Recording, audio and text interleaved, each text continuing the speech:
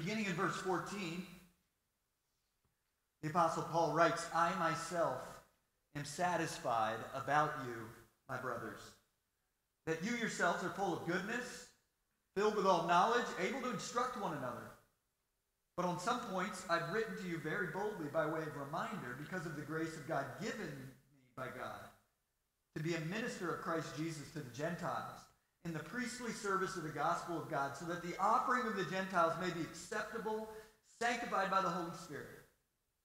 In Christ Jesus, then, I have a reason to be proud of my work for God, for I will not venture to speak of anything except what Christ has accomplished through me to bring the Gentiles to obedience by word and deed, by the power of signs and wonders, by the power of the Spirit of God, so that from Jerusalem and all the way around to Illyricum, I have fulfilled the ministry of the gospel of Jesus Christ.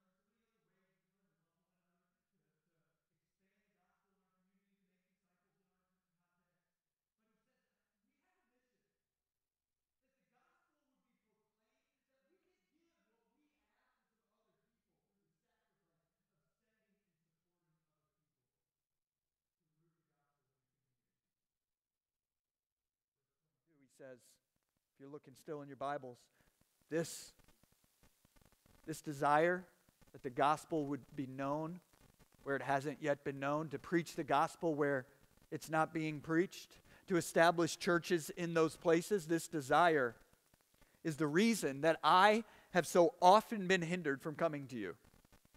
And he reemphasizes what we've just seen, and he wants to invite them to partner for the future. And he says, since then I no longer have any room for work in these regions, and since I've longed for many years to come, I hope to see you in passing as I go to Spain, and to be helped on my journey there by you, once I've enjoyed your company for a while. And you get this sort of moment like, great, Paul is telling the Romans he's coming for a visit.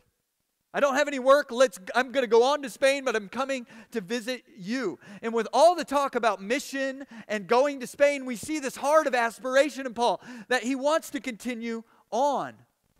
Because Paul realizes that the mission of the church is wrapped up in continuing the mission of Jesus Christ, that the good news of reconciliation to God through what he's done on the cross would be available to all people, especially in places where it's not being proclaimed. That is the heart of the church's mission. That is the heart of any church that has joined the mission of Christ. But with all that talk about mission and going to Spain and the next strategy, you would think that Paul is singularly focused on that, wouldn't you? You would think Paul is just, people would probably talk about Paul this way. All Paul talks about is going to the next place. All Paul cares about is the next church plant, the next act of mission, about sending people, about reaching people who aren't there. What does he care about anything else? Paul's singularly focused on that, except that actually Paul recognizes that the church doesn't just exist for mission. It exists to model the gospel as well. Not only do we exist to continue the mission, but actually we exist and we can only continue the mission as we model the gospel in our own community right here among us. And so Paul actually wants to help all these churches he's started model the love of the gospel in their lives in a way that he's not just sort of false advertising something. Mission in the Christian context can turn into false advertising when we don't model the mission together right here. When we don't model the promise and hope of the gospel, the transformation of the gospel, learning to love one another, to serve one another the way that Christ has served us, when we don't welcome one another as Christ has welcomed us, we begin to lose out on the power that we're proclaiming. So in verses 25 through 29, we see a second thing. Paul says the church isn't just about continuing the mission.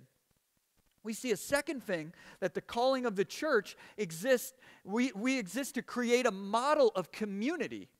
And that model of community matters deeply to a mission-oriented church. You see, what happens in our lives together as people who are walking with Christ day in and day out here as Pillar Church of Dumfries matters deeply to our ability to be a part of the mission that God has called us to.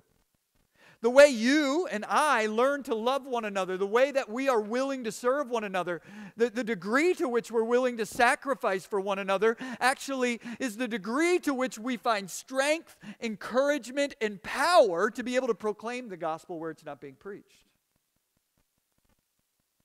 So Paul, who seems to be all about mission in his life and has a passion, even now as he's writing to Rome, he's not just like, finally I'll get there and just hang out with you. He's like, no, I'm actually going to Spain beyond you, but I'm going to stay for a while. Paul, who's like that though, he says something in verses 25 through 29 that I find surprising.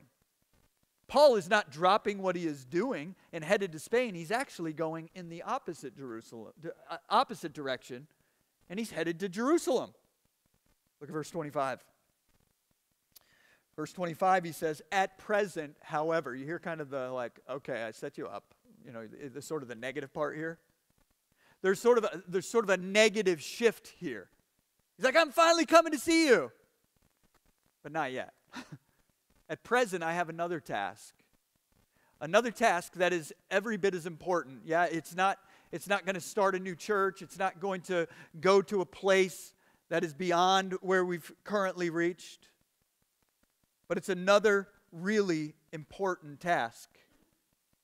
And we see that he explains to the church that he must go to Jerusalem before continuing his mission through them to Spain.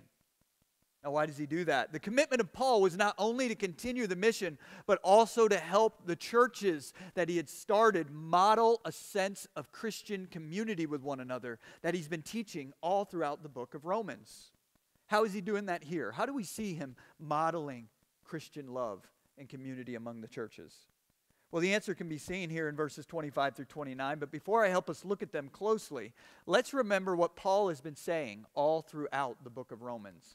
You know, we're coming to the end of our study, and Paul's wrapping things up, and he's driving things home. And all throughout this letter, particularly as we got into the practical parts in chapter 12, he's shown us that the gospel is worthy of our wholehearted devotion. He said, you know, by the mercies of God, I implore you to live your lives as a living sacrifice. That you would lay down your lives. And he then tells us that laying down our lives looks like practically learning to love one another. And he goes on from that and he says that God has, through the gospel, taken two people who never thought of themselves as belonging to one another, the Jews and the Gentiles, and he's now made them one family in Christ. And he says, if you're going to really live out the implications of the gospel, the picture that the gospel has saved you for, then you are going to learn to love one another across all of these differences. And so he says that this is a family identity. That sense of family unites us in ways that are greater than our identity as citizens of a nation, he says. In Romans 13, he shows us that we can respect the government, but God has made us to draw together as a family that transcends the nation to which we belong, quote unquote. And that is a higher calling that we have, to love one another. Because we are family in Christ. Not just whom Paul is teaching, but us, because we are family in Christ. We love one another despite our differences and our disagreements, and we create a sense of welcome for one another in the gospel in the same way that Christ has welcomed us to the glory of God. In Paul's context, it meant that Roman Christians and Jewish Christians needed to learn to love one another and not just tolerate their differences, but celebrate and embrace them so that they could live in harmony like we talked about last week. And here, in this passage, what is happening is Paul is showing that he does not just give lip service to that truth of who they are together as a family in the gospel, but he's willing to sacrifice himself and his ambitions to display it and help them fulfill it. How does he do that? Well, let me show you now in verses 25 through 29. Paul's got this big vision. We're a family. God's called us to demonstrate the love of Christ in practical ways to one another. Verse 25, he says, he shows us, now while Paul has been planting and strengthening these churches among the Gentiles, that's where he's been working in Asia Minor and Macedonia. He's been planting and strengthening churches. He's also been collecting an offering from those Gentile Christians to support suffering Jewish Christians in Jerusalem. There's been a famine during this time in Jerusalem. There are many Christians who lack the social support because of their desire to follow Christ. They're living in Jerusalem, and Paul has been traveling throughout. As these Gentiles are hearing the gospel, he's saying, we need to be concerned about those other Christians in Jerusalem. And he's been collecting an offering. And he wants to show this familial identity, Jew, Gentile, together in the gospel, by bringing this offering back to these Jerusalem Christians, these Jewish Christians from the Gentiles. And so in verse 26, the aid that has been collected from the Gentile churches in Macedonia and Achaia, he says, before I can come to you in Rome, I got to go deliver this. And then in verse 27, he says that it models the truth he's been saying all along, that the Jews and Gentiles are called to be a mutual blessing to one another, and he cares about that. If the Gentiles have come to share in their spiritual blessings because of the Jewish people and the Jewish Messiah, Jesus Christ, they ought also to be of service to the Jewish Christians in material blessings. They ought to do something to show their love and appreciation. Now, how much did Paul care about that picture being created? This is the question he answers here. Paul's saying two things. He says the church exists to continue the mission of Christ and to model a sense of gospel community. And he loves both of those things deeply. How willing is he to be an example, to model a sense of community that he's been preaching? Well, at the cost of his own life is the answer. How much did he care about that? Enough that he says he's going to Jerusalem with considerable danger to his life. We see that as he asks for prayers in verse 30 through 33. Particularly that he would be delivered from the unbelievers there. Now here's the background. Paul cares so much about the gospel being modeled through their sense of community together in Christ that he's willing to risk his life to fulfill this part of the mission of love. You see, we know from the book of Acts that Paul has been given word by a prophetic vision that chains await him in Jerusalem. From the book of Acts, we know that as he's carrying this offering back, that everywhere he goes, there are Christians that are warning him not to go because chains and suffering await him there. In fact, a very prayerful Christian has said, the Lord is impressed deeply on my heart, Paul, that if you go to Jerusalem, you will leave in chains. And yet Paul says, I've got a mission to demonstrate the community of the gospel by bringing this offering from the Gentiles to these suffering Jewish Christians, and I'm going anyway. That's cost. That's commitment. And he would go there, and he would leave in chains. In fact, what we know is Paul never carries himself to Rome. He's carried there as a prisoner. A wrongfully accused prisoner. He gets to Rome as a prisoner because he was willing to go demonstrate the love of these Gentile Christians for the Jewish Christians with this offering. Now, I don't think you can find in all of Scripture a person more passionate about the expanding mission of the gospel than the Apostle Paul. But right here, he shows us you can't also find a Christian more passionate about demonstrating the love of Christ to the churches that exist. You see, he believes both of those things matter. And for us, both of those things matter. You see, continuing the mission of the gospel and creating a model of community through the gospel can't be separated. Just like Paul could not separate the task of continuing the mission from creating a model of gospel unity among the Jewish and Gentile churches, in the same manner, we must care deeply about continuing the mission and creating a model of Christian love among us. Can I just be candid for a moment? I need at least one yes. All right. Thank you. In some manner, Paul is writing this because he cares about the Christians in the church at Rome. And he knows some of them are so disappointed that he hasn't visited yet. This is his effort to show that what he has been up to has been rooted in good aspirations. And in many ways, I just want to acknowledge that I know along the way, as we've pursued this mission of the Praetorian Project and the church planting vision that God has given us at Pillar, I know that along the way, we haven't as a church always lived up to the aspirations that we share here with the Apostle Paul. There's been times that we desire to and we aspire to be used in the continued mission, and we desire and we aspire to be a people of love. And in those greatest aspirations, because of our own limitations and weaknesses and circumstances as a body, we're in a crazy transient community. We are all people who are in the process of maturity. Sometimes it means that there are those among us who don't feel cared for. And that's not our desire.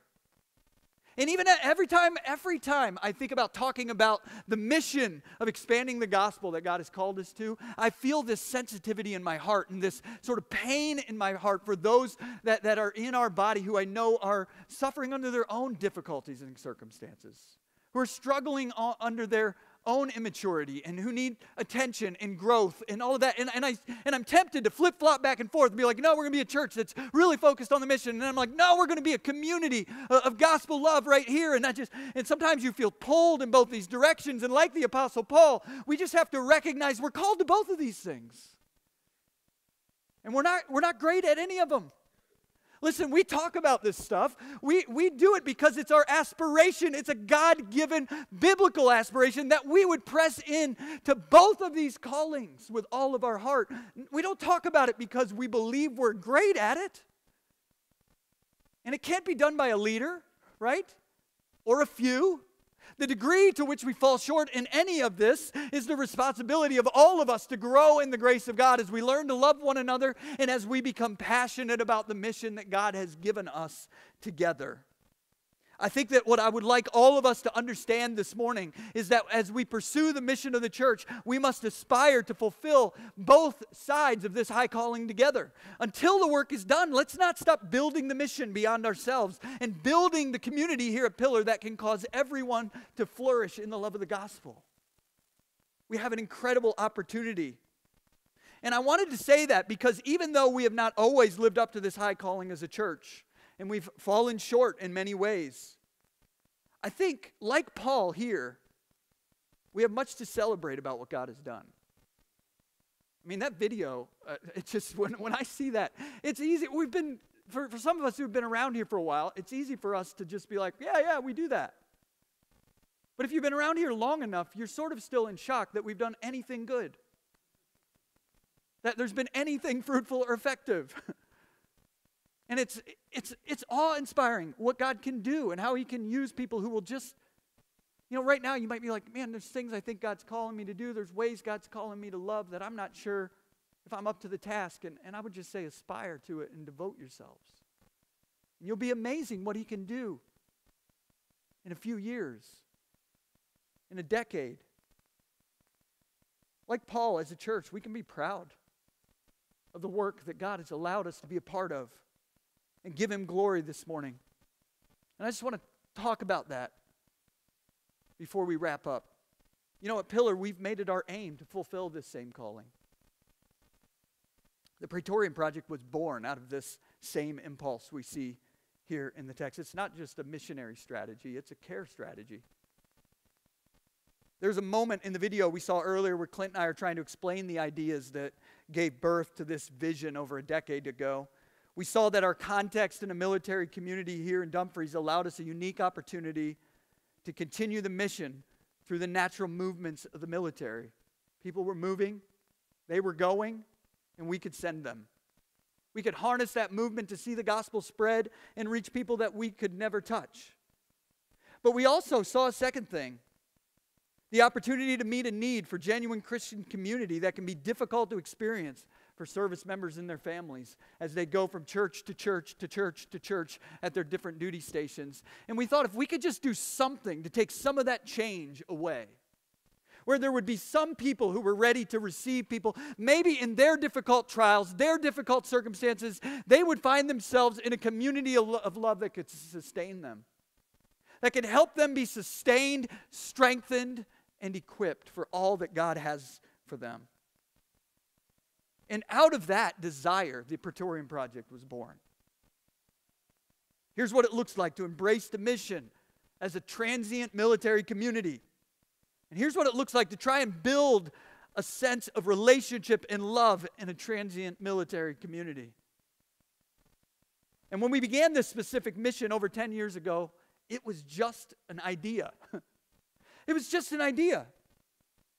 Let's try and care for military service members and their families and plant churches where they're going next, where we continue to work together and serve them.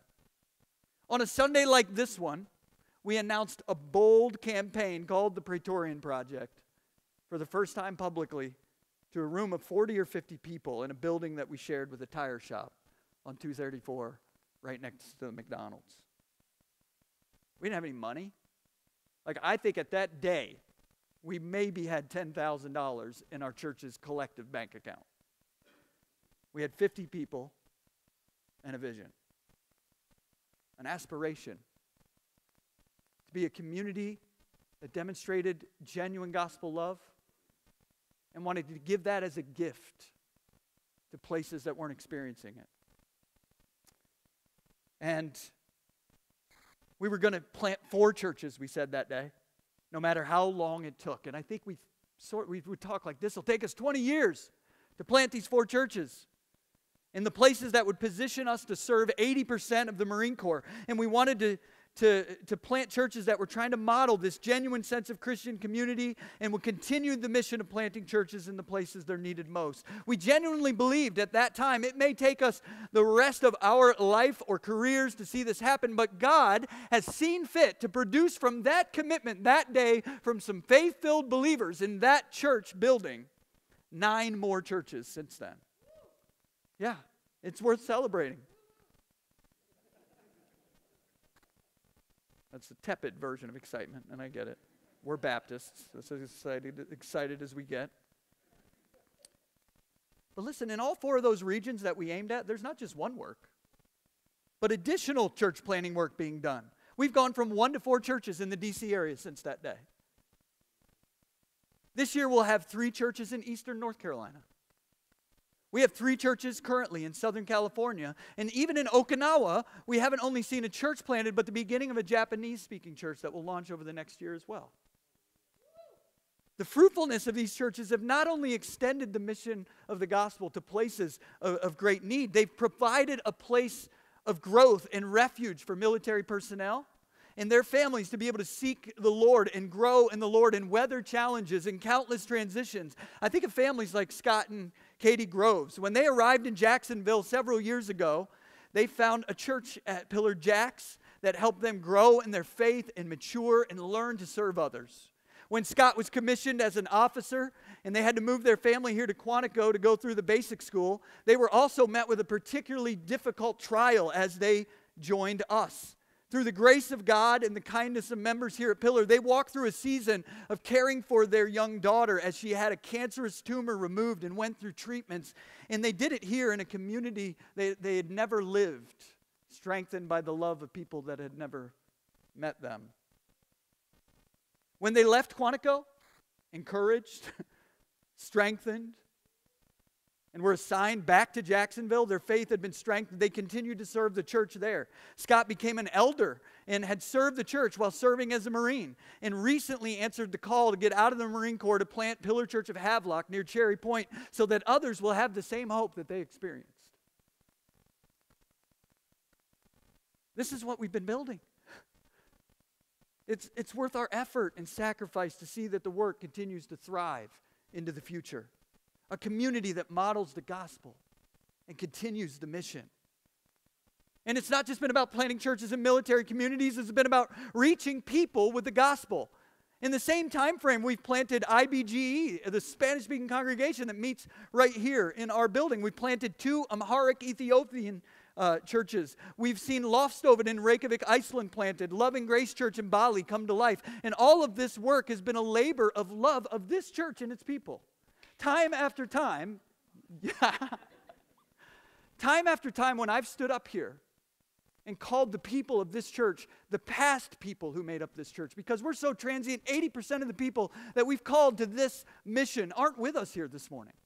And time after time, people have responded with joy and sacrifice and giving to be able to see these kind of works happening, and they've responded with faith to trust what God was doing. Let's never lose sight of the progress of the gospel in our lives and trust the grace of God to fill up anything that's been lacking. You see, I'm still excited about the future of the Praetorian Project, the mission of this church. And like Paul, desire to press on to Spain beyond where we've been.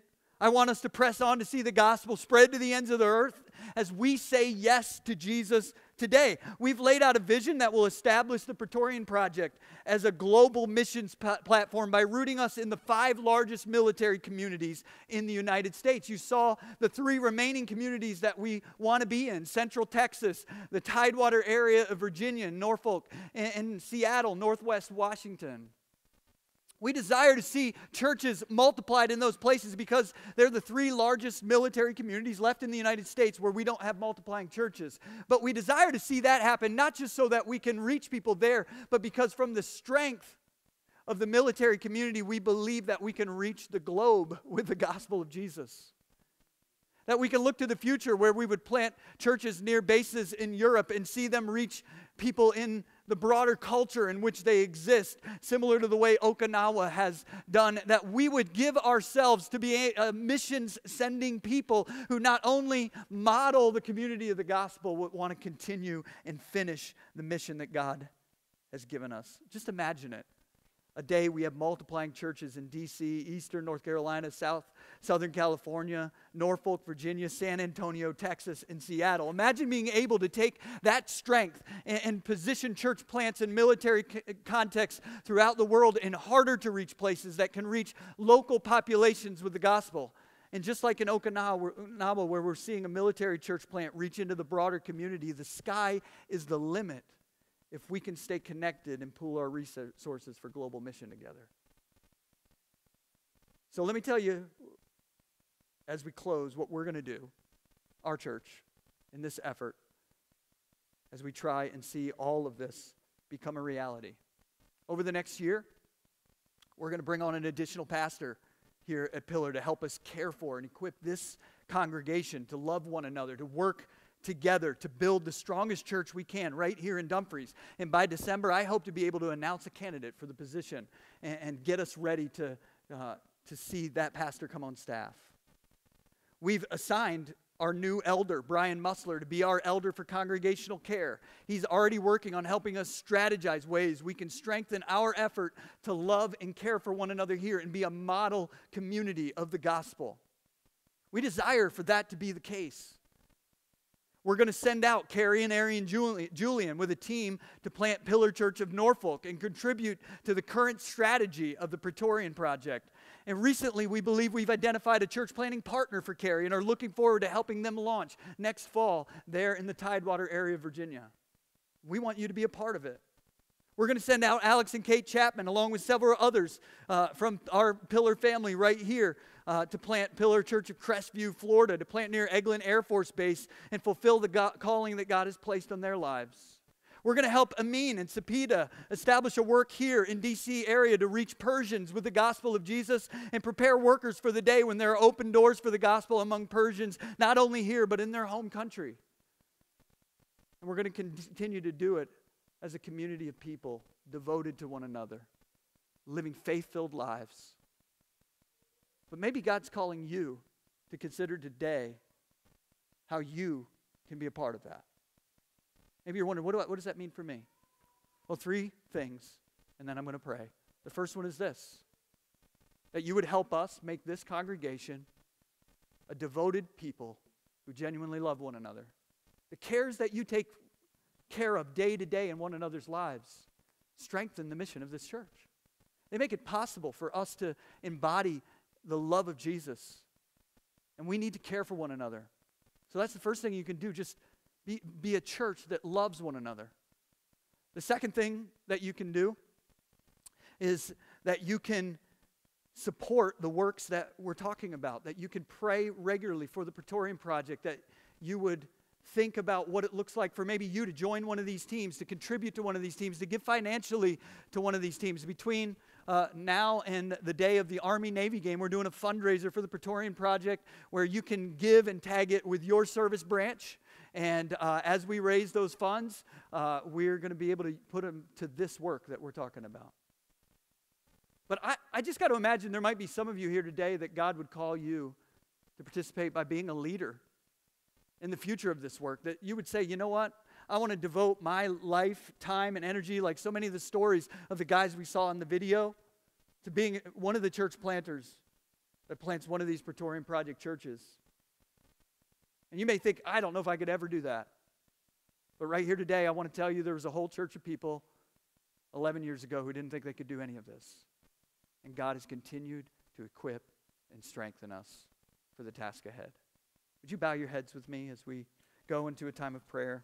Lord, we thank you for your love for us. We thank you for the gift of your care and your grace that has called us. We thank you for making us a part of your mission. We pray that as we continue to lean into it, Lord, that you would equip us for that task.